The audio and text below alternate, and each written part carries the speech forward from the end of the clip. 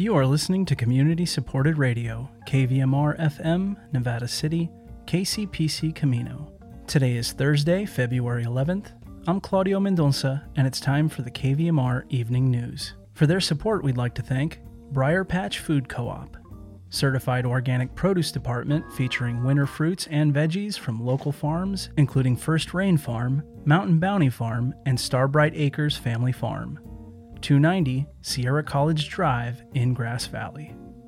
Tonight, following regional weather, we'll speak with Taylor Wolf, Nevada County's Public Information Officer, about the rollout of the new vaccine appointment website. Then, we'll hear a short message from Hospitality House, followed by this week's Bravehearts, and then we close the newscast with an essay by Molly Fisk. Here are today's headlines. Live from NPR News, I'm Jack Speer. Democratic prosecutors in former President Donald Trump's impeachment trial finished laying out their case today. House impeachment manager saying the rioters who stormed the U.S. Capitol last month were acting on the president's orders to try to undo Joe Biden's election victory.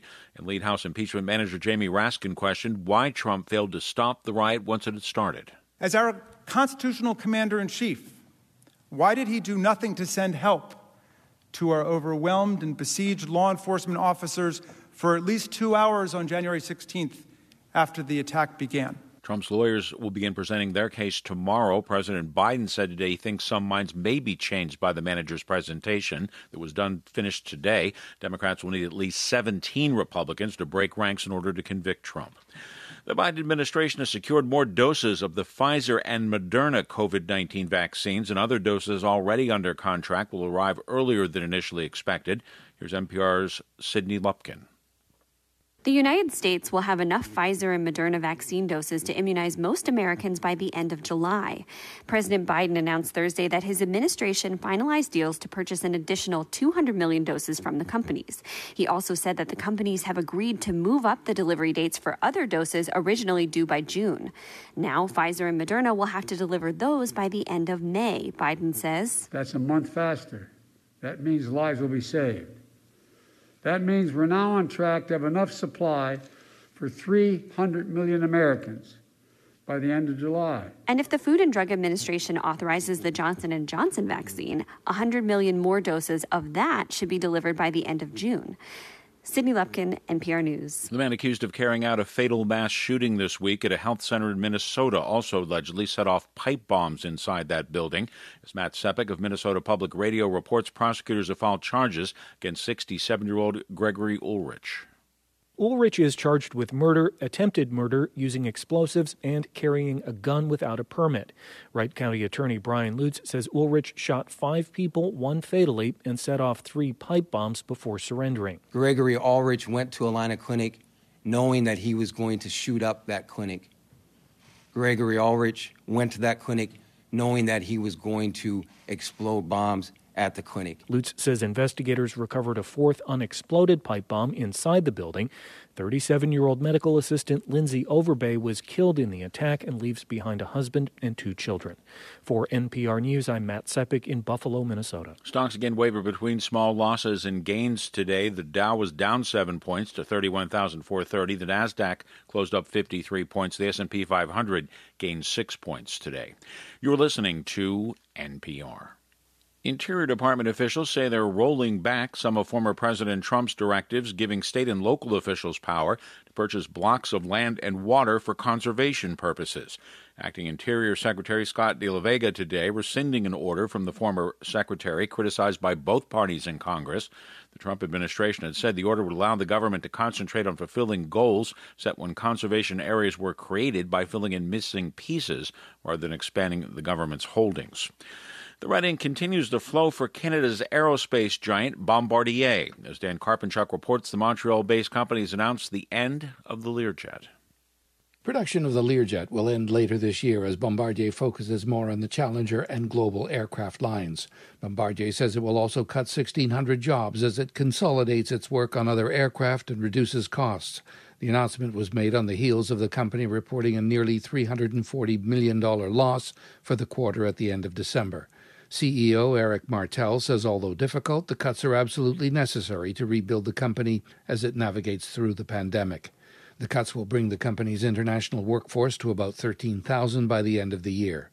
Bombardier says it expects business aircraft revenue this year to improve during a gradual economic recovery. For NPR News, I'm Dan Karpenchuk in Toronto. Long-term mortgage interest rates remain at low levels for a second straight week. That's according to mortgage buyer Freddie Mac. The average 30-year fixed-rate loan stayed at 2.73%. Meanwhile, the average rate on a 15-year mortgage, a popular refinancing option, eased to 2.19%. I'm Jack Spear, NPR News.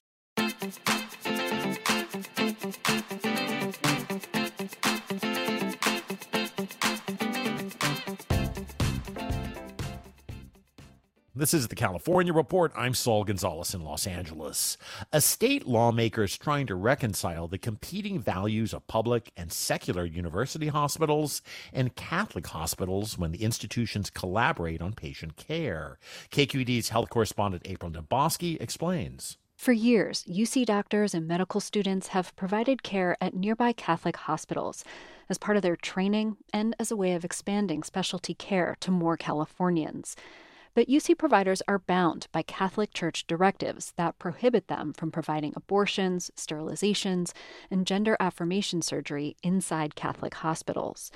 Senator Scott Wiener says this makes the public university system complicit in discriminating against women and transgender patients. The fact that a UC medical professional would not be able to provide that care, I just think is honestly completely outrageous. Wiener's new bill would require UCs to either renegotiate their contracts with Catholic hospitals to allow UC staff to provide all care or to end those affiliations altogether.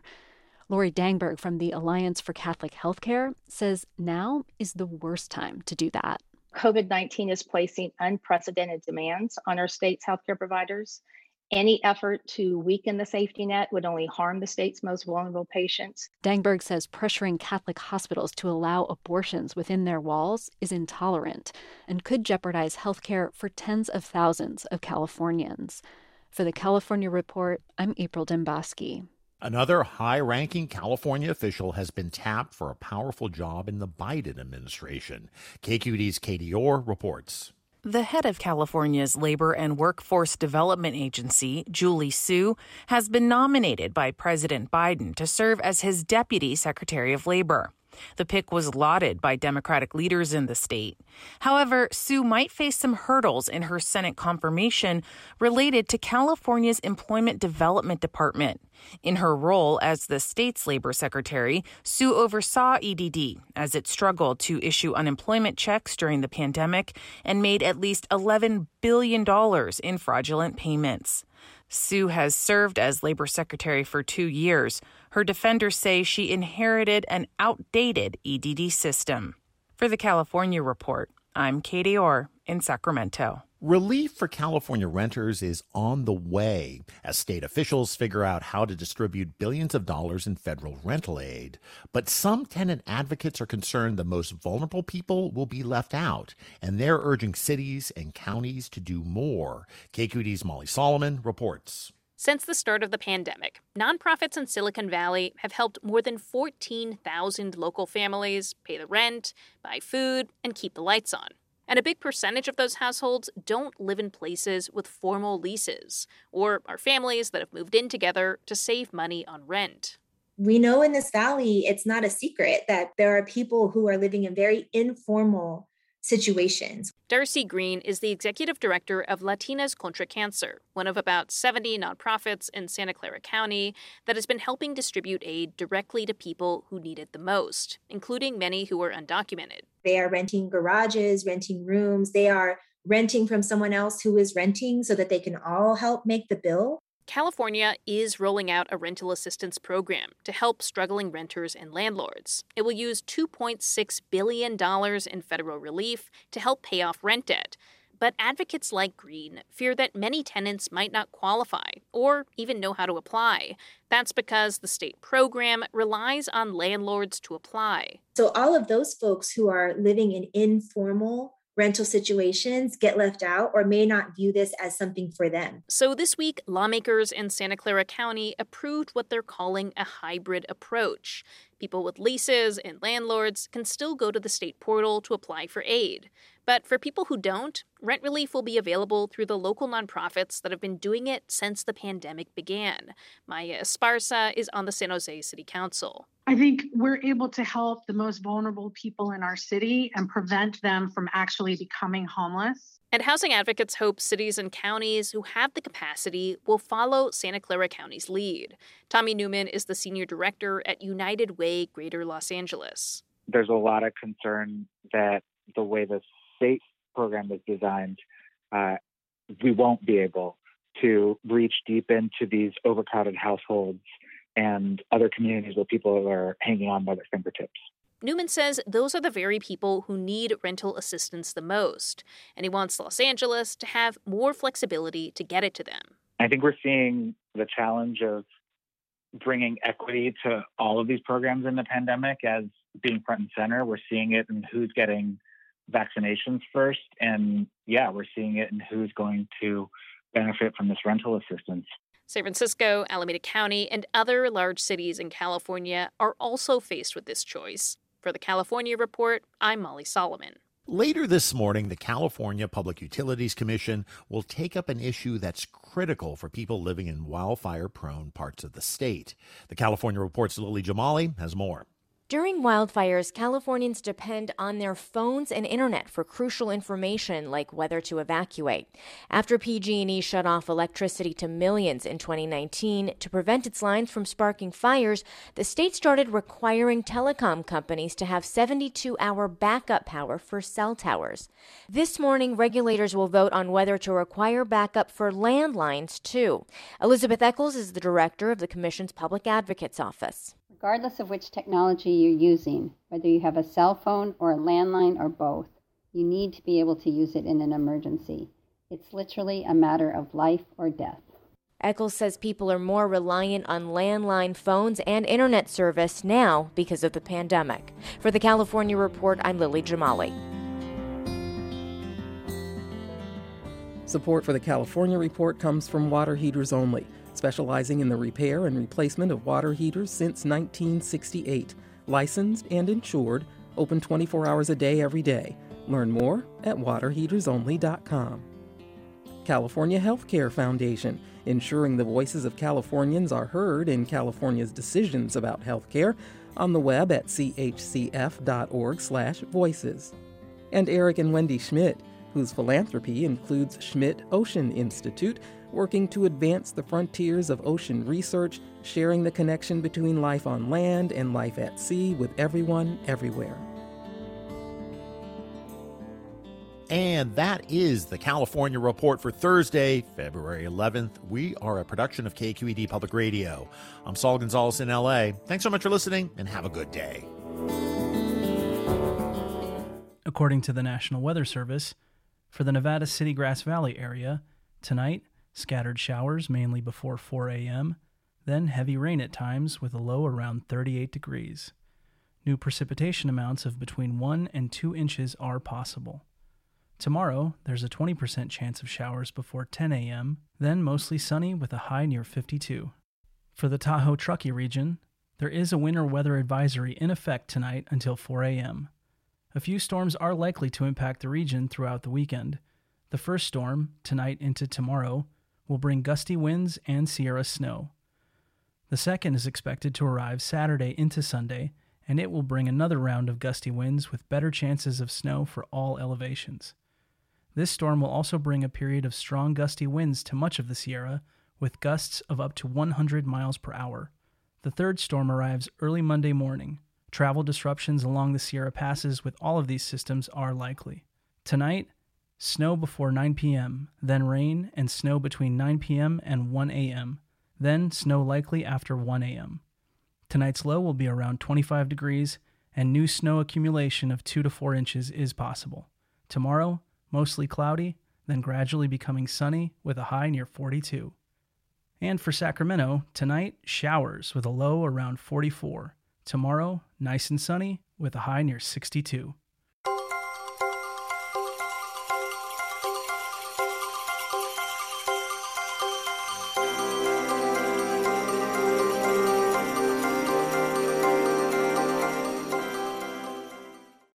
I'm speaking with Nevada County's Public Information Officer, Taylor Wolf. Taylor, thanks very much for talking with me. Thank you so much for having me on again. So I understand that California has just rolled out the website where people can go and see if they're eligible for vaccine. I think it's myturn.ca.gov. And I was hoping that you could tell our audience a little bit about it. Yeah, thank you so much.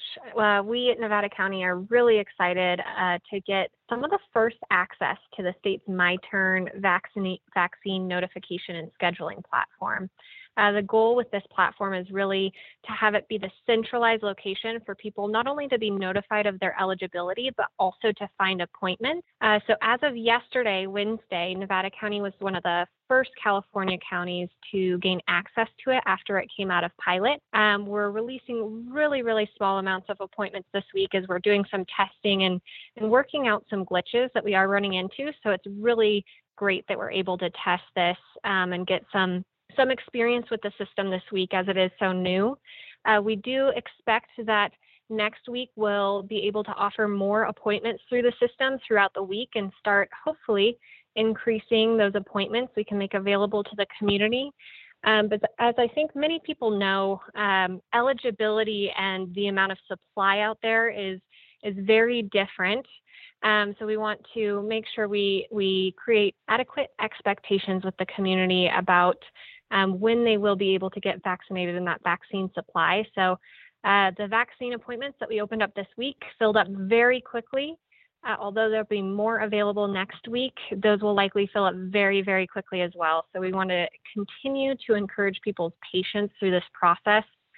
We really thank everyone for their eagerness to get vaccinated to our community, because that's the means to the end here, the light at the end of the tunnel to get out of this COVID-19 pandemic that we've been in for about a year now. So people can go to myturn.ca.gov to register. It takes about 2 to 3 minutes. They ask you questions to determine your eligibility, like where your workplace might be or what type of workplace you work in.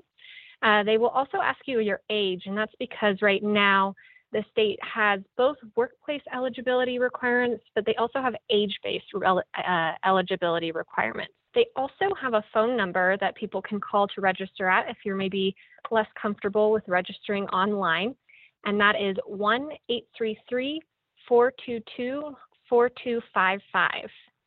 I've been speaking with Nevada County Public Information Officer Taylor Wolf about the new rollout of myturn.ca.gov. And Taylor, could you give us that phone number again for our audience that might not want to use the internet for this? Absolutely. Thank you. Yes, register online, myturn.ca.gov, or call 1-833-422-4255 to register over the phone. Taylor, thanks so much for your time. Thank you. Coming up next, a short message from Hospitality House, followed by this week's Bravehearts, and we close with an essay by Molly Fisk. Hi, my name is Christine. I'm Care and Marketing and Development Specialist at Hospitality House, and the needs of the shelter for this week are PPE masks and gloves. Please keep donating these. New pillows, blankets, twin size, bottled water, hand warmers, Alka-Seltzer, travel bags, headphones and earbuds, brushes and combs, hair ties, toilet paper, paper towels, men and women's winter glove, men jeans, size 30 to 36, 8-ounce paper coffee cups, no lids or styrofoam cups needed, women's underwear, sizes small, medium, and large, men and women's sweatpants, sizes medium, large, and extra large, and 2 extra large, plastic shower curtains and attachment rings for the outreach dorms bathroom shower. Please drop off urgent items or mail them to Utah's Place, located in Brunswick Basin, past the DMV at 1262 Sutton Way in Grass Valley. For a text receipt, please ring the bell and wait for someone to come outside to assist you. We greatly appreciate the community's help at such times of uncertainty. In the words of Utah Phillips, if we all stick together, we'll all get what we need. Thank you. Welcome to this edition of Bravehearts. where we hope to increase your awareness and understanding of what homelessness looks like and some of the many organizations working on solutions to improve the homeless crisis. We are your hosts, William Wallace and Betty Louise, and these are the Bravehearts.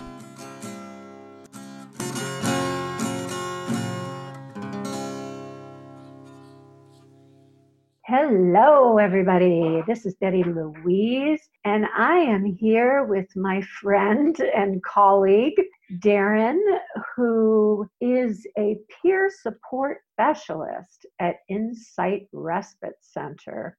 They don't want to get a place. They just want to be homeless. What would be your response? Well, I see where you are. I understand this, that's what would be my response. I understand that you don't want to be in a home. Is it healthy for you to not be in a home? Some of these guys aged out of being able to live in the woods. There are, when they say it's rough sometimes they will choose to live in communities with other people in the woods, and that's where it gets dangerous. There are predators that prey on these people. They'll steal their whatever they've got. And it's kind of like a Mad Max atmosphere out there, if you will. It's lawless. It's often unjust. People are maimed and hurt, and it's incredibly rough. So if you are aging, and I just ran across a guy that was about 56, I think, and he said he can no longer defend himself on the streets, and he needs to transition into living into four walls and that sort of thing. And he's doing really well. Wow. Yeah. So, even sometimes it's not a forever thing that people want to live out in the streets and away from people. They want to make that transition back. And that's great. We'll meet them at that too. But for people that want to be out in the woods, more power to you, Mm-hmm. You are connected to Turning Point and connected to the county, or all of this is under the behavioral health department of the county. So Insight Respite Center, how long has it been around? It's been around since 2013. It was started locally by some people that really saw some issues with the mental health programs that were available at the time, and wanted to introduce the community to intentional peer support. And so, they got certified in that and came up with the model from other states. I mean, respites are not new. They're kind of new to California, but we're just getting certification. There's only 6 respites in California. There needs to be more. And that's evidenced by the consumer feedback that the county has gotten that, hey, that program is the #1 program in Nevada County. We need more. We can only handle 4 or 5 people max at a time. Sometimes there might be a waiting list, it's never very long, but it does happen and we have to turn people down. I'd rather not do that. Right. I think there needs to be several different types of respites, like an emergency respite for people that might have been evicted or whatever. That would be great. There needs to be, I think, respites for specific diagnoses, particularly like schizophrenia. If there was a group that could all handle that in one house, that would be great. That's one of the only drawbacks of respite is sometimes we do get people that are inappropriate for us in the way that they are more symptomatic and need a higher level of care than we are. And that happens every once in a while where somebody has misjudged a patient, while they're in the crisis care unit up in the county or at a PUF, which is a psychiatric hospital. They might have said, this person's okay to go back, and they're not quite, and we will discover that. But unfortunately, other clients might too, so we try to remove them as fast as we can to get them to a higher care of health. But, that is one of the risks. I feel like programs like this, and I'm hearing about a couple of others, like this Northern Queen program where they're bringing people in for 50 days to a hotel room. It feels like this is movement. Thank you for joining us today. Our hope is this segment has opened your heart and mind. Be well and be kind. This project was made possible with support from California Humanities, a nonprofit partner of the National Endowment for the Humanities. Please visit calhum.org.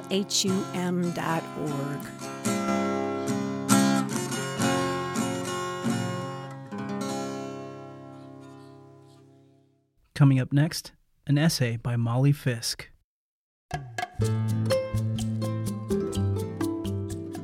Molly Fisk, Observations from a Working Poet.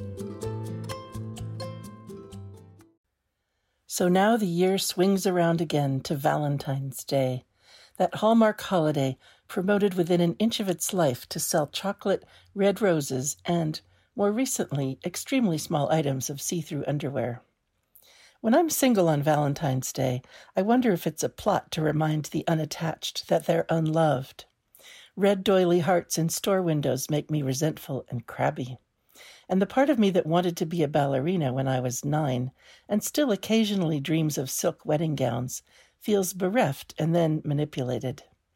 I am sometimes tempted at this time of year to ram my grocery cart into the candy display and watch the whole thing collapse. I know this is not adult behavior, but there you have it. When I'm coupled up on Valentine's Day, the holiday seems ridiculous. Why arbitrarily designate a day for love when so many days are full of love and also chocolate? Why put obligation on your partner in this artificial way? What a setup for expectations and inevitable disappointment.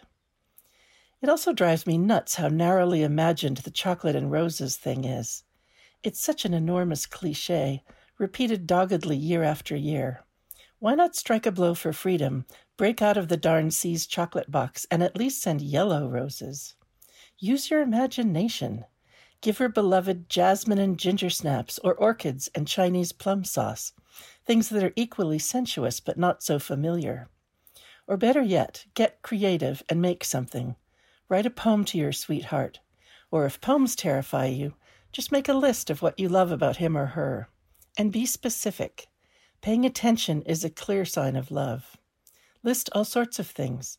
The grace with which she lifts a coffee cup, the efficient dispatch they bring to packing a car's trunk.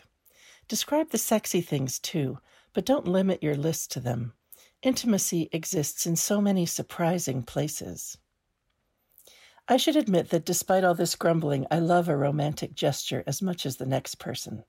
I just think they should be inventive. I gave my best Valentine, so far, one year when I was living in Cambridge. It snowed 3 feet on February 13th, and at midnight I went out in my snow boots, wrapped to the gills in muffler, hat, and mittens, to find my boyfriend Dennis's white Volkswagen.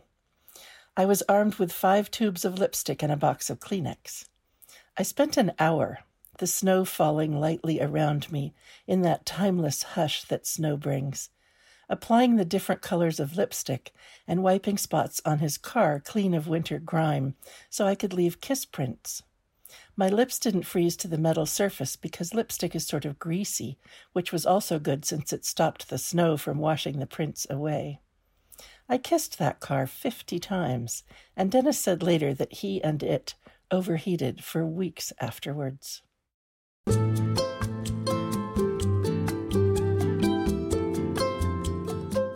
Award-winning poet Molly Fisk writes, coaches, and teaches writing in California's Sierra Nevada foothills. You can reach her at mollyfisk.com. This program is produced at the studios of KVMR-FM, Nevada City, California. Funding is provided by Harmony Books of downtown Nevada City and KVMR with support from the Corporation for Public Broadcasting.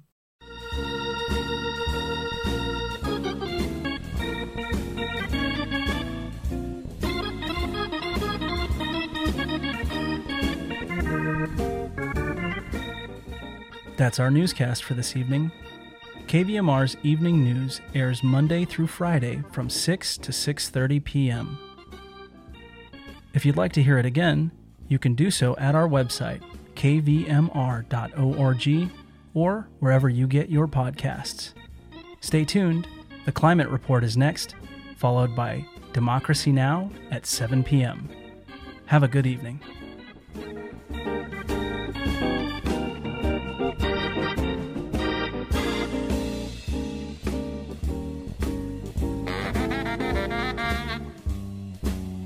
Thank you.